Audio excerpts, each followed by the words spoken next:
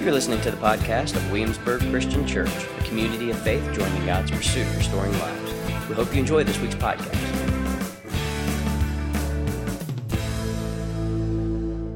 All right, so Matthew chapter 25, verse 31. Remember, the term Son of Man is a title. It's an honorific. It's the technical term. It's a title, and it's a title of power. Everybody say power.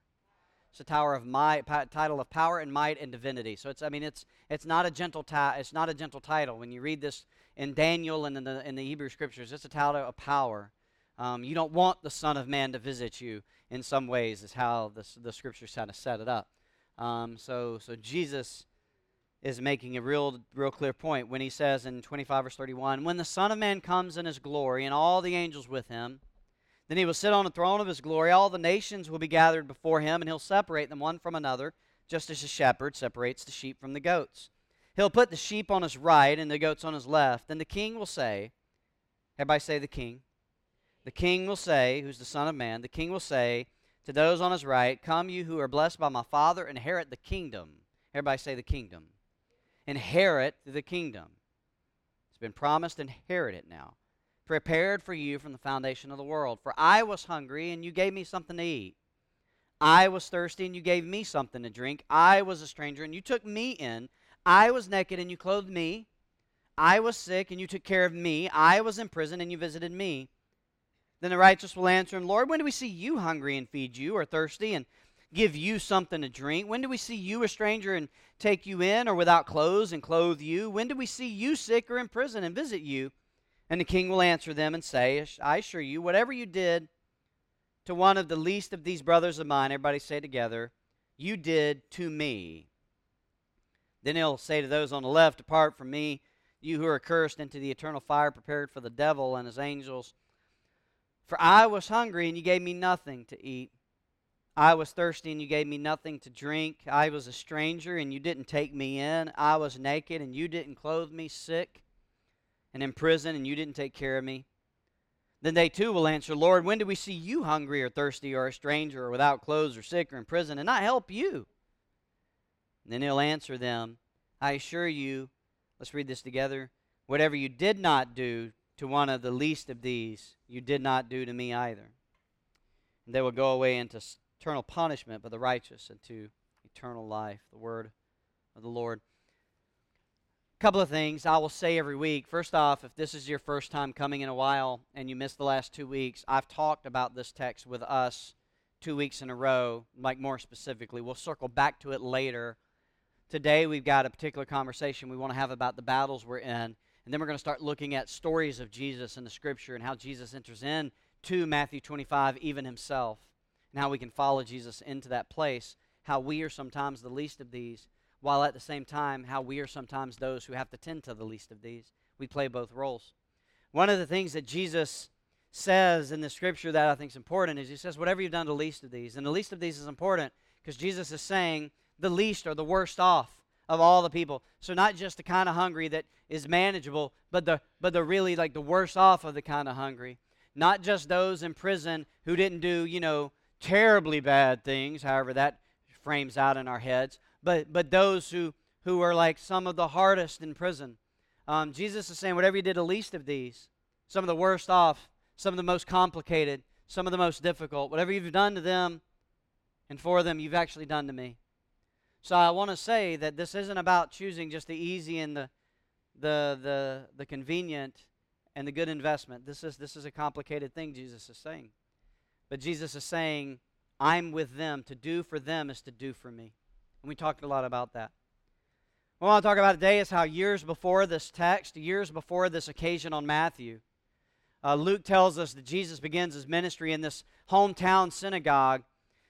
Luke in chapter 4 tells us that he takes the Hebrew book, the scroll Isaiah, and he turns to Isaiah 61, or he unrolls it to Isaiah 61, and Jesus is about to announce God's vision for the world by reading this text. He chooses this text because this text is about him. It's about God's vision for the world, but it's about his role in bringing God's vision for the world into present day now reality in Jesus' day. And so he opens it up and he reads, and Luke chapter 4 has it. If you have your YouVersion app, all your notes will be there if you want it. But this is Luke 4.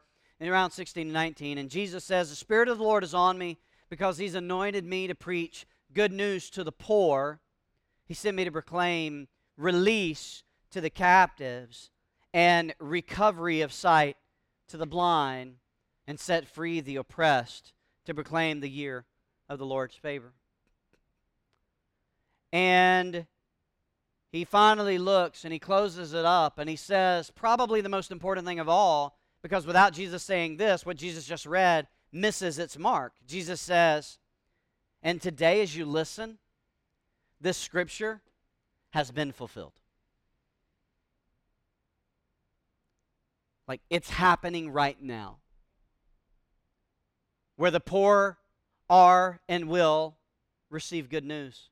Where captives can be set free. Where the oppressed can be liberated. Where the blind can see again. And the response is mixed when you look at the story. At first, everybody's amazed. But then Jesus doesn't just let people sit in their amazement. He goes a little farther with a little commentary. Jesus isn't content to deal with the abstract. Jesus could have said, hey, the poor, they're going to get good news. And people are like, yep, the poor need some good news, bro. Jesus would be like, the captives need to be set free. And they'd be like, yeah, I could see like the captives need to be set. We're all about set free captives. And the oppressed can be liberated. Like, we're all against injustice. That's right. Jesus could have just stopped there and said, and that's happening. And then people would be like, that's great. But Jesus doesn't deal with the abstract. He goes to the concrete. Jesus isn't cool with people settling in kind of the 30,000-foot view of like abstract categories like poor and oppressed and captive. He gets specific. And so what Jesus does is he uses two very famous stories from Israel's history to prove a point. He's illustrating what he's about to say by using these stories. And of all the stories he chooses a time when the prophet Elijah was sent to a widow in a place called Sidon, which is modern-day Lebanon, which is on the outskirts of a seaport city, which is on the outskirts of Israel and Jerusalem, centers of power. And of all the widows God could have sent a prophet to, of all the inside widows, all the powerful widows, all the well-known widows, and the fluent widows, God sends a prophet to a widow whose son and her are starving and gives her something to eat. Now, that's not so controversial because at least she's, part of the community. Outskirts, but part of the community. But Jesus doesn't stop there. He says, oh, and also Elisha. There's Elijah and Elisha. He sends Elisha to a general of the Syrian army, which is Israel's enemy army, to visit him and heal his sickness.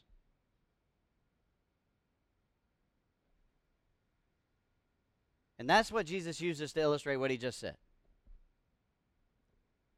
Like, contrary to your popular belief, he says, in a way, hearers, God's not always going to be on the side of those you think God should be on the side on. And God's going to do for those for whom you might least expect or even least desire. And so as a result of this text, what you read, and it is interesting, the amazed turn enraged, Luke tells us, and they want to throw Jesus off a cliff. But Luke tells us that Jesus walks on through. And then we get to our text this morning.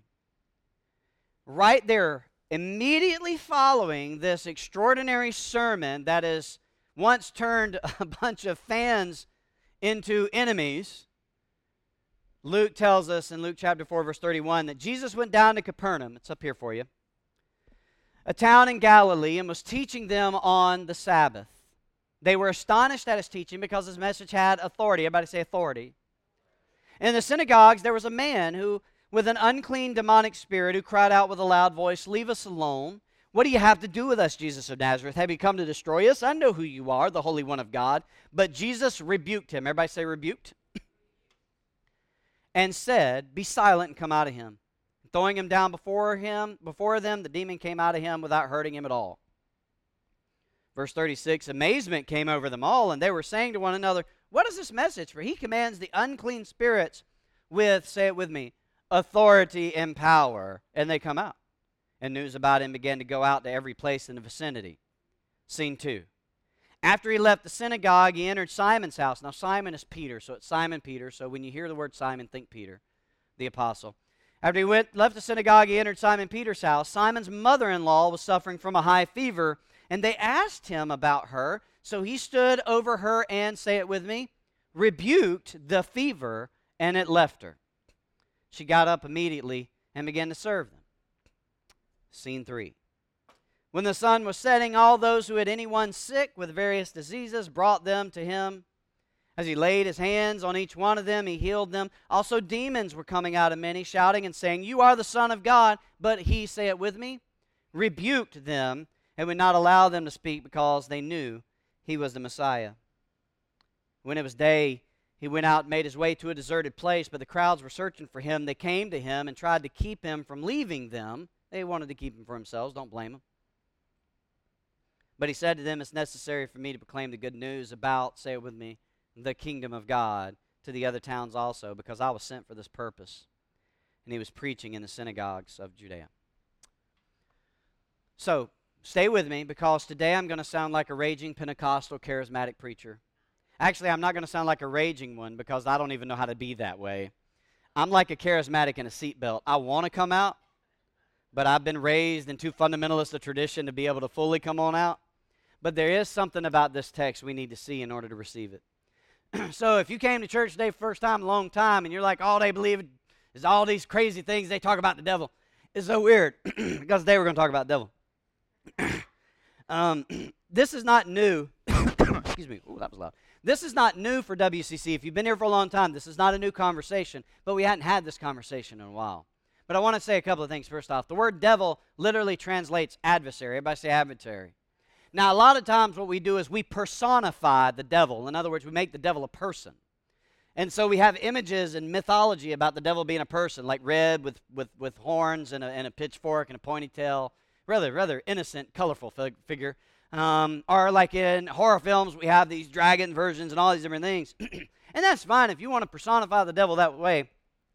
The scriptures are really kind of open-ended, but that's why I wanted to say it. The scriptures are open-ended. The devil is less, the scriptures is less concerned with you and I thinking about the devil as a person, and more concerned with you and I thinking as the devil as an adversarial, oppressive force at work in the world. Are you with me?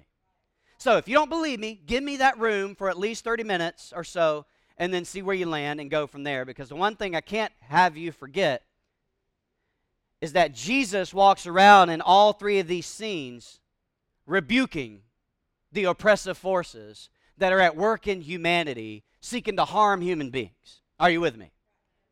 So notice even in Peter's mother-in-law, where she has a fever, that Luke even uses the word that Jesus rebuked the fever.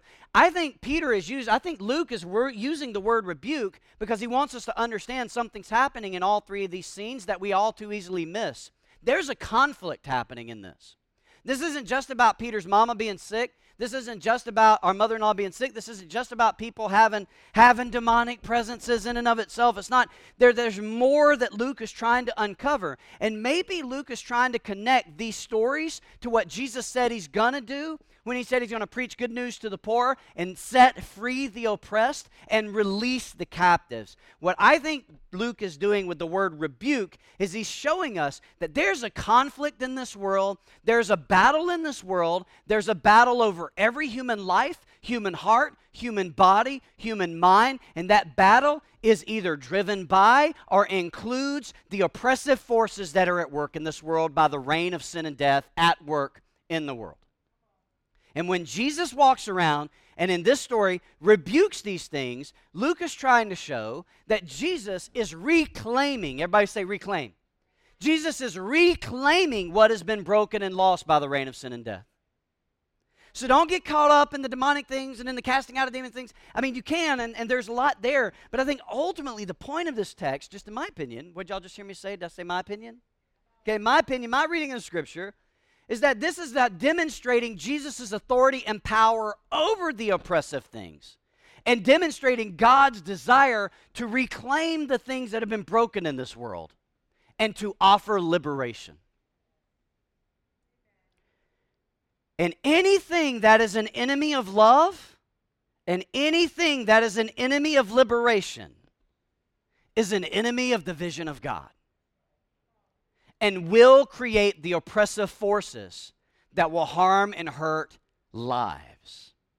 Are you with me? Trauma is an oppressive force in the world that can break family systems, that can break our hearts, that can break our minds. I am not saying that we're demonically possessed with trauma. Churches abuse that nonsense and go crazy with that. What I am saying is that these sometimes unseeable but completely felt and manifested oppressive realities in our lives are the things that Jesus has the authority to liberate us from. We have to choose which oppressive spirits we're going to listen to. Now, with that said,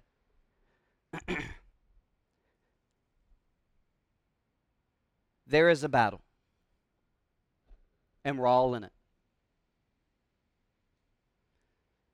And even though liberation and victory is ours, that's what Christians believe. Christians believe when Jesus was risen, Jesus overcame the reign of sin and death, broke the reign of sin and death, offered victory to the world, now is reigning Lord. The kingdom of God is broken in, and we can live in a victory that makes it even death. We're death-proof. When I die, and 10 out of 10 people die, that's what all the doctors agree, is that 10 out of 10 people die.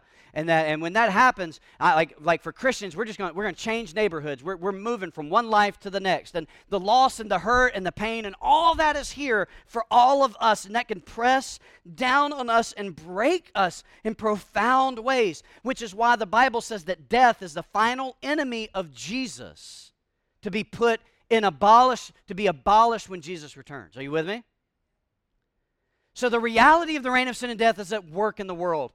And the reality of the reign of sin and death, this sin sickness that pervades all of our souls, that actually ends up pervading all of our society, and hear me out, the reason I say society is because sin-sick people, which is all of us, all have sinned and fallen short of the glory of God, sin-sick people produce sin-sick systems in their own image that result in sin-sick outcomes because of sin-sick desires.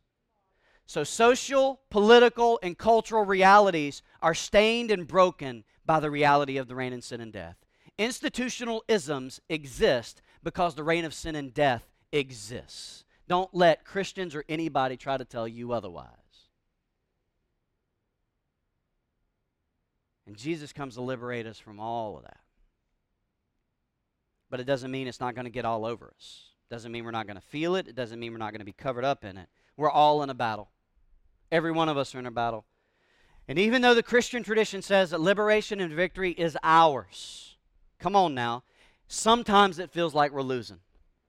That's just a reality. Sometimes life seems to fall apart. Plans fail. Dreams crash. Hope feels lost. Our best efforts fall short. The situation seems almost impossible. And we know in our heads that the war is already won, that liberation will happen, but it feels like battles are all too often lost and liberation isn't happening right now. And the struggle is real. And so the battle for our lives, our bodies, our minds, our hearts rages on. And one of the things I wanted to do is remind us that one of the primary aims of the battles that we're in, all the battles, one of the primary aims of the battles that we're in when we read the scriptures and we interpret the world through the lens of the kingdom of God, okay, that's the key.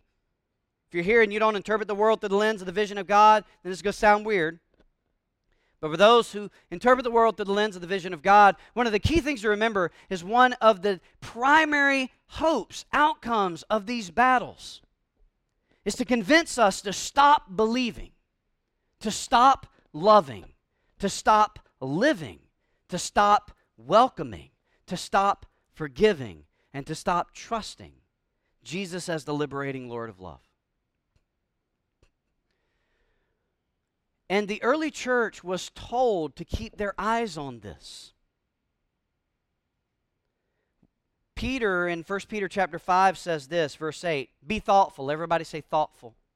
So we have to be thoughtful. So Christian, like brother said, are you thoughtful about the world in which we live? Like, are you thoughtfully engaging the world in light of the vision of God for the world? Or are you looking at it through just your American lens or just your whatever lens you see the world? Be thoughtful, be alert. Your adversary, everybody say adversary. The devil is prowling around like a roaring lion, looking for anyone he can devour. Resist him and be firm in the faith, knowing that the same sufferings are being experienced by your fellow believers throughout the world. Now, what's happening, I think, is the Christians here are suffering, and in their suffering, they're starting to lose the battle. In their hearts, in their souls, in their minds, maybe even in their community of faith, it looks like the battle is losing. The emperor is crazy, death is happening, and they're starting to lose the battle, and they're starting to feel like they're losing the battle. And I feel like what Peter is saying is, hey, the battle's real, the suffering is hard, the sorrow is real, the devil, like the adversary is coming after you, though. Stand strong together, resist him. Now, let me pause and sidestep because I didn't say this in the first gathering. It needs to be said here. A lot of times when we have conversations like we're having today, this creates a kind of Christian paranoia. You with me? You know what I mean when I say Christian paranoia? Like the devil's out to get me? Right? Like my toaster broke, the devil broke my toaster. Like I woke up, had a flat tire. Oh, the devil deflated my tires. Like that kind of like paranoia. But now let me say this. Isn't it true that when you have one really hard thing happen, it seems like there's a whole lot of other hard things that follow? Raise your hand if that's ever happened. Right? So where's that coming from? And that's what I'm saying. Theologically, that's the reign of sin and death breaking into your life and the world. That's the oppressive activity of what's going on in the heavenly places working at us. So what I'm saying, y'all, is there's a tension, I think, that Scripture is calling us to hold. We're not supposed to be paranoid Christians running around seeing the devil in the toaster when it breaks. That's ridiculous-ish. Depends on what you're trying to cook with the toaster. Sometimes the devil's after it. I tried to cook a meal this week, and the devil was definitely after my meal because it tasted terrible.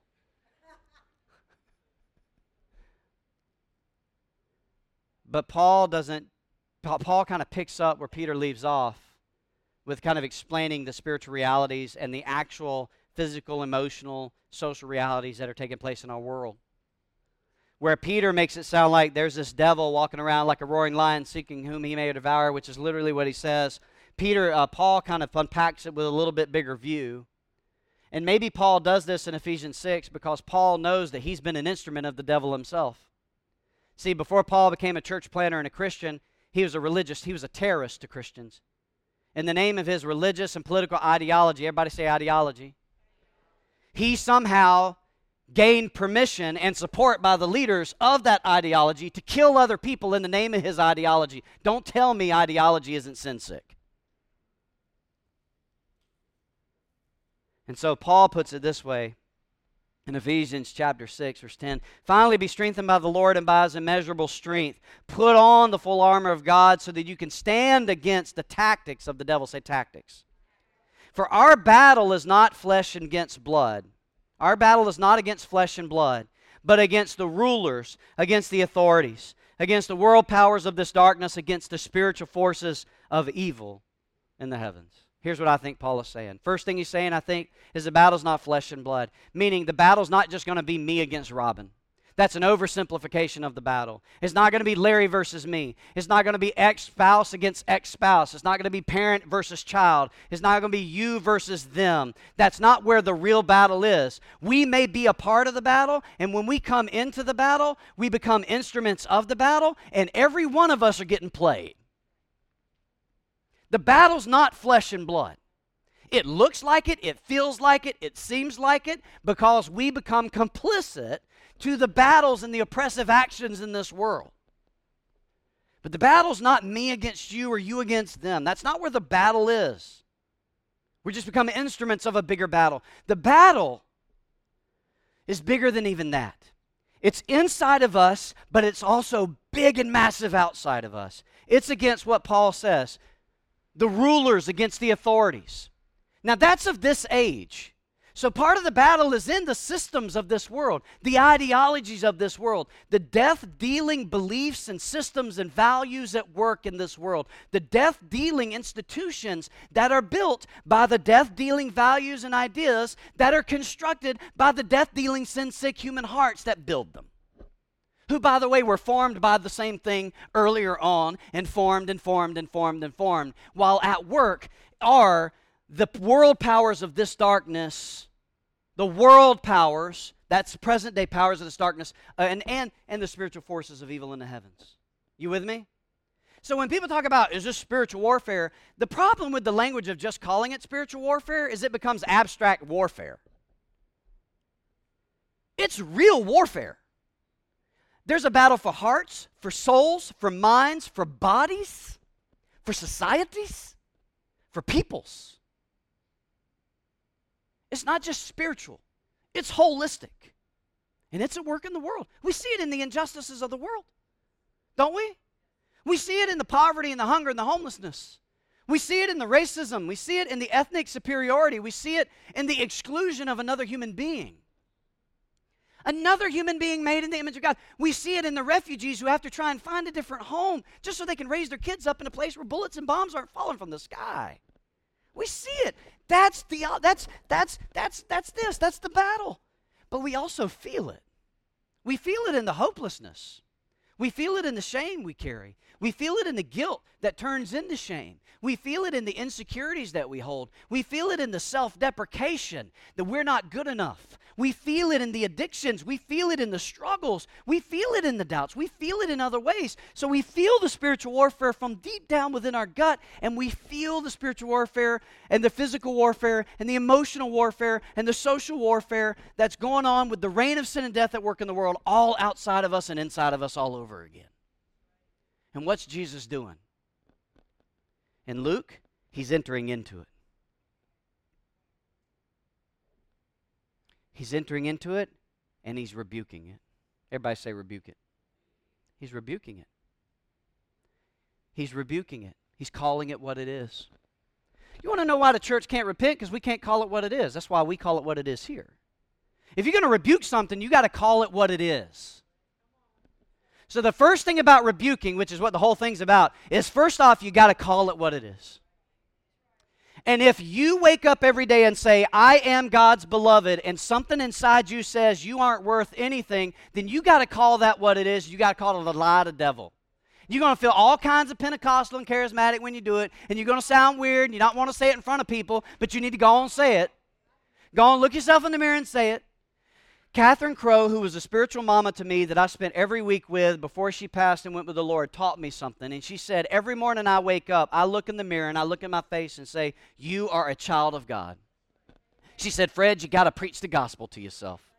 So maybe one of the things we got to do in the start of rebuking the warfare that encapsulates our lives is we got to preach the gospel to ourselves. To rebuke it, we got to name it. And we got to call it what it is. So when I feel that self-deprecation and I feel that shame and then I hear about a God who releases me from that shame, you got to call it what it is. And you got to say, I thank God for feelings. Feelings, I think, are of the Lord. Feelings are beautiful. Feelings are good. Emotions are good. Emotions are beautiful. But there are sometimes we need to remember that God's faithfulness is bigger than our feelings. And we have to look ourselves in the mirror and remind ourselves of who we are because of whose we are. And that isn't up for negotiation because there's a bloodstained cross and an empty tomb that says it's so. And God ain't going to play games with your life because God gave up his life to save your life. He's not going to play games with it. And so you have to be willing to preach the gospel to yourself. You have to be willing to look yourself in the eyes. Look yourself in the eyes and say, I am loved and I am known just as I am, not as I should be. And the Spirit of God in me longs to make me into who I can be. And even though I feel this battle, I walk through the valley of the shadow of death, I will fear no evil because you are with me. I'm loving me some of this charismatic second gathering now. Woo! Because it's true. Because it's true. I feel like I need to beat my Bible now just to make it all come home. Like, throw something. Because there's this other reality too, because we can't just remember, we can't just forget that the battle's not just internal, the battle is external too. The systems of injustice in this world need to be rebuked. They need to be called what they are too. Because sometimes those are the systems that work inside of us. Sometimes those are the systems that have formed us.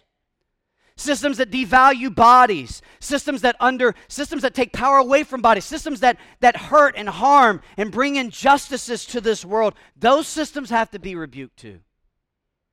Because they do things inside of all of us.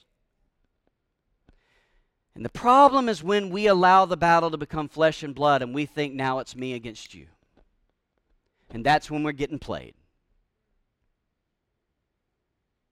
Even if I'm upholding the systems, I'm still made in the image of God, known by God, loved by God. I just need to be rebuked in the hopes that I come to know the God who knows me best and loves me most and calls me to a better place. In our tradition, Williamsburg Christian Church tradition, we often forget that the word Satan in the Bible literally translates accuser. And in the Scripture, Satan is called the accuser of the church.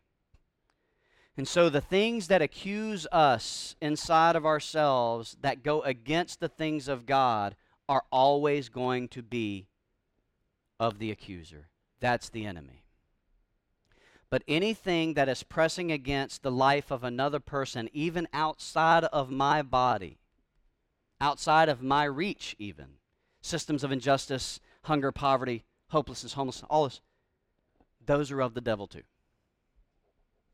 And the church has to call them what they are. Because we will find ourselves in the battle no matter what. There are three things we can know that we know that we know. Number one, the reign of sin and death will remain until Jesus comes again. So the reign of sin and death and all the systems that it's created and all the things that it does even inside of me will remain and continue to have its way. We have to rebuke those things. Name them what they are.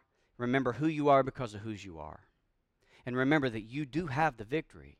You do have the liberation. You just have to learn to live liberated. You may be liberated in the soul, but you may not be liberated in your mind. You have to be liberated in your consciousness and in your mind too. You know that the old statement is, Jesus can save our souls, but he does not save us from our minds. Our minds have to be redeemed just as much as our souls do. Which is why the Bible says, be transformed by the renewing what? Of your mind. The second thing we need to remember is that the love of Jesus is not fickle, frail, or fragile. The love of God in Jesus Christ is faithful. And he's made promises and he's going to keep them. So after you rebuke that thing, you've got to open up the Scriptures and remember the promises of God. If you don't open up your Scriptures and remember the promises of God, you will be beat down in the battle. But if in the battle you open up the Scriptures and remember the promises of God, you will find a little more courage for the battle. And when you can't find the courage, then you call a brother and sister in Christ and you find the courage through them. Because what's the whole aim of the battle? Is to try to somehow convince you that it isn't worth believing.